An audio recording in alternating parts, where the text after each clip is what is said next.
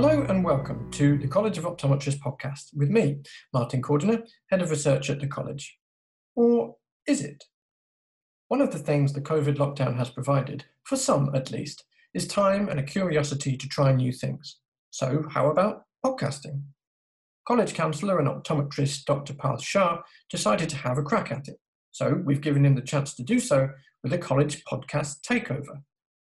Over the course of 3 episodes, Parth will be sharing his thoughts and quizzing his guests about the lockdown and how it might affect you, from personal well-being and professional development to preparing your practice for reopening. He'll also presumably be sharing his thoughts on any number of other things if he decides not to give the podcast back. But hey, I for one welcome Parth's thoughts on the 1953 men's FA Cup final. Presumably he'll get to that eventually. You'll be joining Parth and his guests for this series, but we'll also be cranking out some of our usual podcast episodes. So remember to subscribe so that you don't miss out.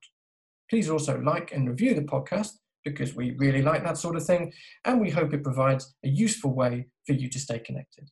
Until next time, stay safe and take care.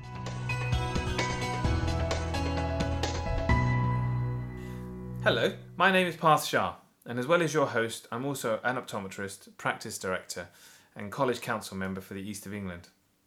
Recently, having found slightly more time in my hands, and finding that I'm absolutely useless at cooking in DIY, I found myself desperately searching for new stuff to do. Fortunately, the college needed someone to run this podcast, so I happily volunteered, knowing it would allow me to look all serious and busy in front of the PC, and most importantly, get out of homeschooling duties. We live in unprecedented times, which, by the time you listen to this, may have started its slow trudge towards normality. I hope you're all well and staying at home, unless, of course, you're listening to me whilst out on your daily run or brisk walk. Our world has changed, and life as we knew it may never quite be the same again. That said, there are always opportunities in adversity, and this time, for many, has provided a moment for reflection, to stop and step back from the detail of daily doing and ask ourselves some of the bigger questions. These podcasts will aim to reflect on the lockdown from 3 different angles: the personal, the practice, and the professional. Our first show today will focus on the individual. We will be talking about ways to look after ourselves at this current time.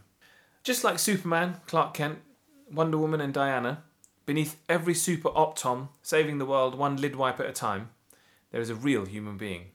I know. An actual real person. And at this time, any sense of normality has been thrown into complete disarray, and we may find ourselves going through various emotional highs and lows. Healthcare professionals are absolutely not immune to physical and mental ailments, and it is imperative that whilst we spend a huge part of our lives caring for others, we take the time to care for ourselves in the process. So to help us today, we have a fantastic guest to guide us through the landscape of well-being. Kush Mandavia has been qualified as an optometrist for 18 years, working for both multiple and independent practices in that time. He currently owns 2 independent practices and is also a college facilitator. In addition to this, Kush is a practicing yoga teacher, running classes at several studios in central London. He actively practices mindfulness and meditation, and if this wasn't enough, Kush is a trained volunteer for the Samaritans. Kush, it's great to have you on the show. It's great to be here. Now, I have to start by asking you, what gets you out of bed in the morning? I mean, I'm just tired reading out your bio. Well, Parth, that's easy. I partially moved from optometry to the yoga field for the money.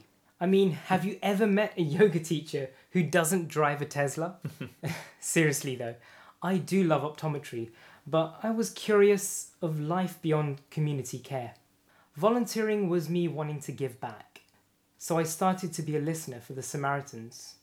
Teaching yoga, well, that evolved from a natural curiosity. I initially got into yoga due to a back injury. And I still remember, for me, my first class. It was like love at first pose. I loved the challenge, the studio, and the new circle of people I met. It helped me stay fitter, calmer, and more focused. But in all of your roles, I mean, you must come across many people who are concerned, particularly at this time. Why do you think it's important for optometrists to focus on ourselves? We're all busy people and we all have lots of things to do. What's the need for self-care? It feels a little hippie, doesn't it? Well, wearing socks and sandals and tree hugging isn't top of my list either. But one thing is for sure, the hippies were super chilled, so they were definitely onto something. Or on something. But in all seriousness, the ideas of self-care can sound a little bit left field for us data-driven science geeks.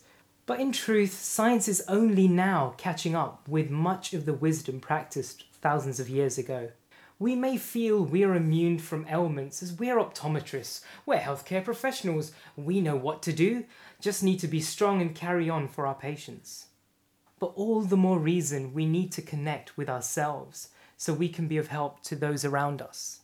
You see, historically, our worries came in different packaging, unique to our gender, personality, nationality, or even social status.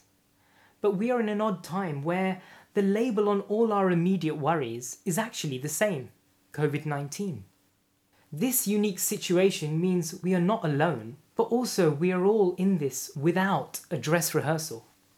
This feeling of not being in this situation before can lead to many responses, with anxiety being a common one. Some of you may already have had some experiences, but for many of us it is very foreign. And what are some of the ways in which anxiety manifests? Well, firstly, I'd like to stress, Parth, that anxiety is not a sign of weakness or lack of bravery. It's actually a natural response to the unknown. As clinicians, we are aware of the fear response, which is part of our body's reaction to danger. Usually, the rational part of our brain then reasons by using past experience to reassure the mind that all will be well eventually. As a pandemic is new to us all, and the social distancing even more so, the brain cannot subconsciously predict an outcome. This leads to uncertainty, a feeling like you're out of control, and this leads to anxiety. With rolling news amplifying the effect, and social media spreading the anxiety faster than COVID itself, this can lead to an unprecedented, sustained level of cortisol, an anxiety-inducing hormone in the body. Reading the wrong Facebook post can be the equivalent of someone sneezing on your mind from halfway across the world. In short, we may be seeing signs of worry we may not have seen before. And as actually anxiety affects the body before the mind, we may even be missing the very early signs, which are usually shortness of breath, headaches, palpitation, weight gain, even disturbing dreams, or generally becoming irritable. So let's talk a little bit about some of the things we could be doing to help ourselves. We spend lengthy amounts of time alone, little social interaction, only being able to go out once a day, reading and texting a lot in a darkened room. And that was before lockdown. Let's talk about physical well-being first. I'm finding that at home, whilst I'm trying to stay active, I'm dipping in and out of the fridge so much I'm getting a suntan from the fridge light. Kush, what are some of the strategies you feel we could use to help ourselves physically at this time? Thankfully, there is plenty we can do, even during social distancing. Firstly, change the scene. Go out into nature. Maybe it's tea in the garden, a walk in the park. You see, daylight breaks are always healthy, so long as it's consistent with government guidelines. Secondly, move your body. You see, you've got to dust down that bike you bought years ago when you promised yourself you would stop playing Pokemon Go. And actually go for that jog or run with those box fresh trainers that you've never worn. Embrace the opportunity of time without Tinder. Studies have shown that swimming in outdoor lidos releases mood-boosting dopamine. We can mimic this effect by taking a cold shower after that run or cycle ride, even if it's just for a few seconds. Also, there are an insane number of fitness studios and instructors running classes online. Tell me about it. I'm seeing Joe Wicks in my dreams right now. He's definitely more in my wife's dreams than mine, but there we go. Interval training can be tough, and I do love a good HIIT class. But maybe I'm biased, but I find yoga an ideal option to try during this time. You see, you don't really need any equipment. A mat is ideal, but just you and your body will do. You don't need to be super strong or flexible. That is just a myth, as you can work at your own pace. Yoga brings not just flexibility, but also strength into our bodies. Making those shapes in a class not only helps strengthen the muscles, but also helps invigorate our spinal cord, the biggest nerve connected to our brain. And it also gently massages our internal organs that can help our digestion to even increasing better control of our hormones. But the key part of yoga is that it is working to calm your mind by focusing on your breath and your attention. It's very interesting. Because you've been a yoga teacher for several years now, can you tell us a little bit about Fierce Grace, which is the type of yoga you're involved with? Yeah, sure. Fierce Grace is an interconnected 10-class yoga system based on various types of yoga, from Ashtanga, power, to classical Hatha yoga, Iyengar yoga, and even Bikram yoga. Along with this are physiotherapy exercises fused within the poses. It's called Fierce Grace as it balances strength and flexibility. Because of the range of classes suitable for all levels, from novice to advanced, I find this type of yoga ideal for those who are not into yoga, and also for those who are into yoga, they find Fierce Grace refreshingly new. The great part is, with today's technology, you can do any of these classes from the comfort and privacy of your own home. But another way to help calm the mind is to get breathing. Attention and breath are two underrated tools we have. Taking deep breaths is well known for calming the mind. A useful technique to help make it more immersive is called the 5-finger breath technique. How does this work? Can you demonstrate it, please, for us? Raise your right hand. Okay. Right, you got that? Yeah, right. Now raise your right hand, but the palm is facing away from you, and now spread your fingers out. Okay. With the index finger of your left hand, use it to trace around the fingers of your right hand. So, you get your index finger of your left hand, and you start from the wrist. Place it on the wrist, and now breathe in as you run your finger up the side of the thumb towards the nail. Then, breathe out as the finger traces over the thumbnail back down towards the base of the index finger. You repeat this motion over each finger in time with your breath. You breathe in and you breathe out. You repeat this for 5 minutes and watch how your nervous system responds. You see, this works as the brain only has a certain capacity. While you're doing this and thinking about the feel of your fingers, the steady speed of the tracing finger, the breath going in and out, and the breath going out of your lungs, you don't have room in your brain to really feel anxious anymore. Yeah, that feels pretty relaxing, actually. Okay, let's shift the subject a little and talk a bit, move from physical health to mental health. Mental health is a subject which, in spite of the growing acceptance in wider society, is still difficult to talk about. And I know that in the short time we have today, we aren't really going to be able to provide a comprehensive overview of the landscape. But that said, it would be great for you, Kush, to share some of your experiences working within this space.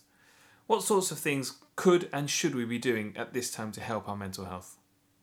You are so right, Parth, about the awareness of mental health, but also the stigma that currently comes with it. As optometrists, we are not immune to mental health challenges at all. And the key is actually to being open to seeking support from the right places. There are some techniques which I can recommend to aid our mental well-being, which I feel are important for us, not just in times of mental crisis, but on an ongoing basis. But I have to stress, none of these techniques are a substitute for professional assistance, but could be good habits for us all to develop. Okay, so what practical suggestions should we be implementing into our lives? Firstly one comes to mind is journaling. Taking time to write down your thoughts for 5 minutes a day. But by writing down these thoughts means you're downloading your reflections and anxieties from your mind to the page. Other methods such as adult colouring books can also help in a similar way. But secondly, the big one, mindfulness or meditation. If we sit and watch our minds, we see how it continually goes back to the past, replaying old experiences over and over again. At other times, it goes to the future, anticipating, perhaps even fearing or expecting things that haven't even happened yet. It's only when we let go of both sets of thinking that we experience the stillness of now, being present. We actually get these moments in our lives all the time. They're in the big events, like seeing your child for the first time, or hugging a loved one after an age, looking into the eyes of your first crush as a teenager, or waiting for your driving test results. You see, we just need to learn to be present by choice, not circumstance. The more we learn to be present, the more we understand that our feeling of calm and contentment is in our ability to be in the present. You see, mindfulness helps you to be present more of the time. Headspace and Calm are two brilliant apps that you can download onto your phone that help with this. Also, there's Monster Meditation on YouTube. That's great if you want to do this with younger children. This sounds great, but most of us, myself included, don't really have the time to sit in stillness. Well, I hear that a lot from many of my students. I mean, many do say that, oh, I'm too busy, or I'm too stressed to calm the mind, or my mind is always buzzing, how can I sit still? But that statement is actually like saying, my head hurts too much to take an aspirin, or I'm way too hungry to eat right now. It doesn't actually make sense. While I do sympathize that we may feel, quite rightly, that in that moment, this is not going to alleviate all my stress, we do actually have to start somewhere. You see, at the beginning it can be uncomfortable as we are not used to it, as we're so distracted. But if we are able to practice being present, free from distractions, then we give ourselves the opportunity to move from being someone who is experiencing the stress to someone who is witnessing the stress. When you have this perspective, as an observer to your emotions, it's much easier to learn to let go and get a greater sense of ease. What else can we be doing to help ourselves right now? This is a tough one, but it gives you great rewards. Practice social media distancing. Try and limit your intake of Facebook, Instagram, or Twitter posts on the latest theories of COVID-19's association with 5G masts or aliens even. You see, going down a social media wormhole will not only be time you will not get back, but it will raise your anxiety levels. You see, the world is not as perfect as the way in which you see it portrayed online. Very true. I mean, I know social media is an incredible tool, but it's been constructed by very, very smart people to get us to endlessly scroll and tap on our phones. Can you suggest any other ways that we can stop ourselves aimlessly checking our phones every 5 minutes? Turning off the notifications on your phone is a good start. But also try to actually go through your apps and start to delete the ones that you never use. Better still, try to delete the ones which waste the most time. And if you find that too hard to do, then try to delete the worst offenders off your home screen of your phone. Yeah, great suggestion. What about moving away from phones to real life? What about connecting with people, face to face, or at the moment, screen to screen? What kinds of things can we be doing? So true. We have all had to embrace technology overnight, and not all of it is bad. I mean, Zoom chats, Google Hangouts are great ways to see people at the moment. Or you can go old school and call a friend with a phone. Try and get beyond talking just about COVID or the weather or Tiger King, and really find out how they really are doing in a deeper way. You see, from my time in the Samaritans, I find as optometrists, we're trained in a very different form of listening. As optometrists, we are trained to listen for a short period of time to get a lot of information. And then at the end of the test, we're expected to reply with a list of options and solutions. Listening as a Samaritan in a crisis situation is very much actually the opposite. It's listening for longer periods of time with possible silences and not really giving advice or lists of endless options at the end. It's actually about giving them space for that person to actually figure it out for themselves. But hey, it's not always about deep and intense and meaningful conversations. What do you mean? Look, let me answer that with a question. At times like these, you have to ask yourself, what would the great composer Mozart do in isolation? He would undoubtedly write another chart-topping symphony, but did you know he famously was actually obsessed with fart jokes? No, really. I mean, we have to take a leaf out of his book in not only starting a new hobby or possibly learning an instrument, but also embracing humour as it is a great stress reliever. I wished I had learned to play the flute when I was younger, as then I could reminisce over that one time in band camp. But regardless of whether you can play an instrument, music is great at setting the mood. I mean, Barry White may not have worked on any of my first days, but playing playlists of your university years or college years definitely de-stresses the mind, as it's like going back in time. Try this, go onto YouTube and play theme songs of old TV shows that you used to watch, and see if you can remember the words to, Fresh Prince of Bel-Air, Friends, or even Round the Twist. Last but not least, volunteer. If you're not classed as vulnerable and you can and you want to, and if you miss the connection of others, you can join the many organisations, including the Royal Volunteers, where there are numerous jobs and tasks. A good way to get out of your own head is to help others. So let's go back to the mental health part. What sorts of resources are there out there to help optometrists at this time? Thankfully, there are a host of charities that are available if you look online, but what I'd like to stress is that we don't have to wait for a code red to access them. Please don't wait to the last straw or the lowest of lowest crises to call. Helplines are actually a really good option to download your thoughts and feelings to feel better. I mean, the Samaritans, which is on 116123, although its aim is to reduce suicide, most calls are actually not about that. It's a phone line where people are standing by to listen to your thoughts and feelings in confidence without judgment. And like 999, it's the only volunteer helpline open 24/7. Helplines are not just for people who have no one. Sometimes it's actually much more freeing to talk to a trained professional stranger than a loved one. Contacting your GP is always an option, but currently there are long waiting times to be referred to a counsellor.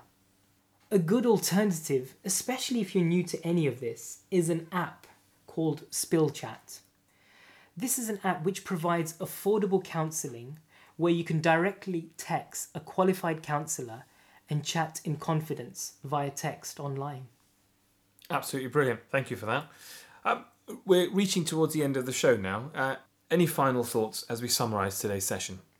Well, being healthcare professionals, you are already seasoned and ready to lend a compassionate ear to others. But don't forget to use these very invaluable skills to listen to yourself to help reset your own body and mind when needed. Please don't be ashamed to raise a hand for help. Absolutely fantastic. I think today has been a very helpful session for me personally. As someone who's battled his own demons in the past, I feel that for our profession, these conversations should certainly be had and any remaining stigma eliminated. Lockdown will not be permanent, and it seems as though we are starting to see the green shoots of a reopening. However, the cultural effects of COVID-19, such as fear of groups of people, are likely to stay for a while. There are a huge number of tips and strategies mentioned in this podcast that we should employ to ensure that we're taking care of ourselves. Our physical and mental well-being is vital in the many roles we play in our lives, as sons, daughters, wives, husbands, friends, fathers, mothers, neighbours, and of course, optometrists, to many patients. We owe it, not only to ourselves, but to the very people that we serve to be in the best shape that we can be. And with that, I would like to thank Kush again for his company and excellent advice. Thank you, Parth, for having me. Absolute pleasure. Do remember to like, rate and subscribe to our podcast channel. And if you have any specific feedback, contact us through our Instagram or LinkedIn channels and be sure to keep up to date with our website for the latest guidance on COVID-19. I'm off now to buy a yoga mat and a lock for my fridge. Until next time, thanks for listening.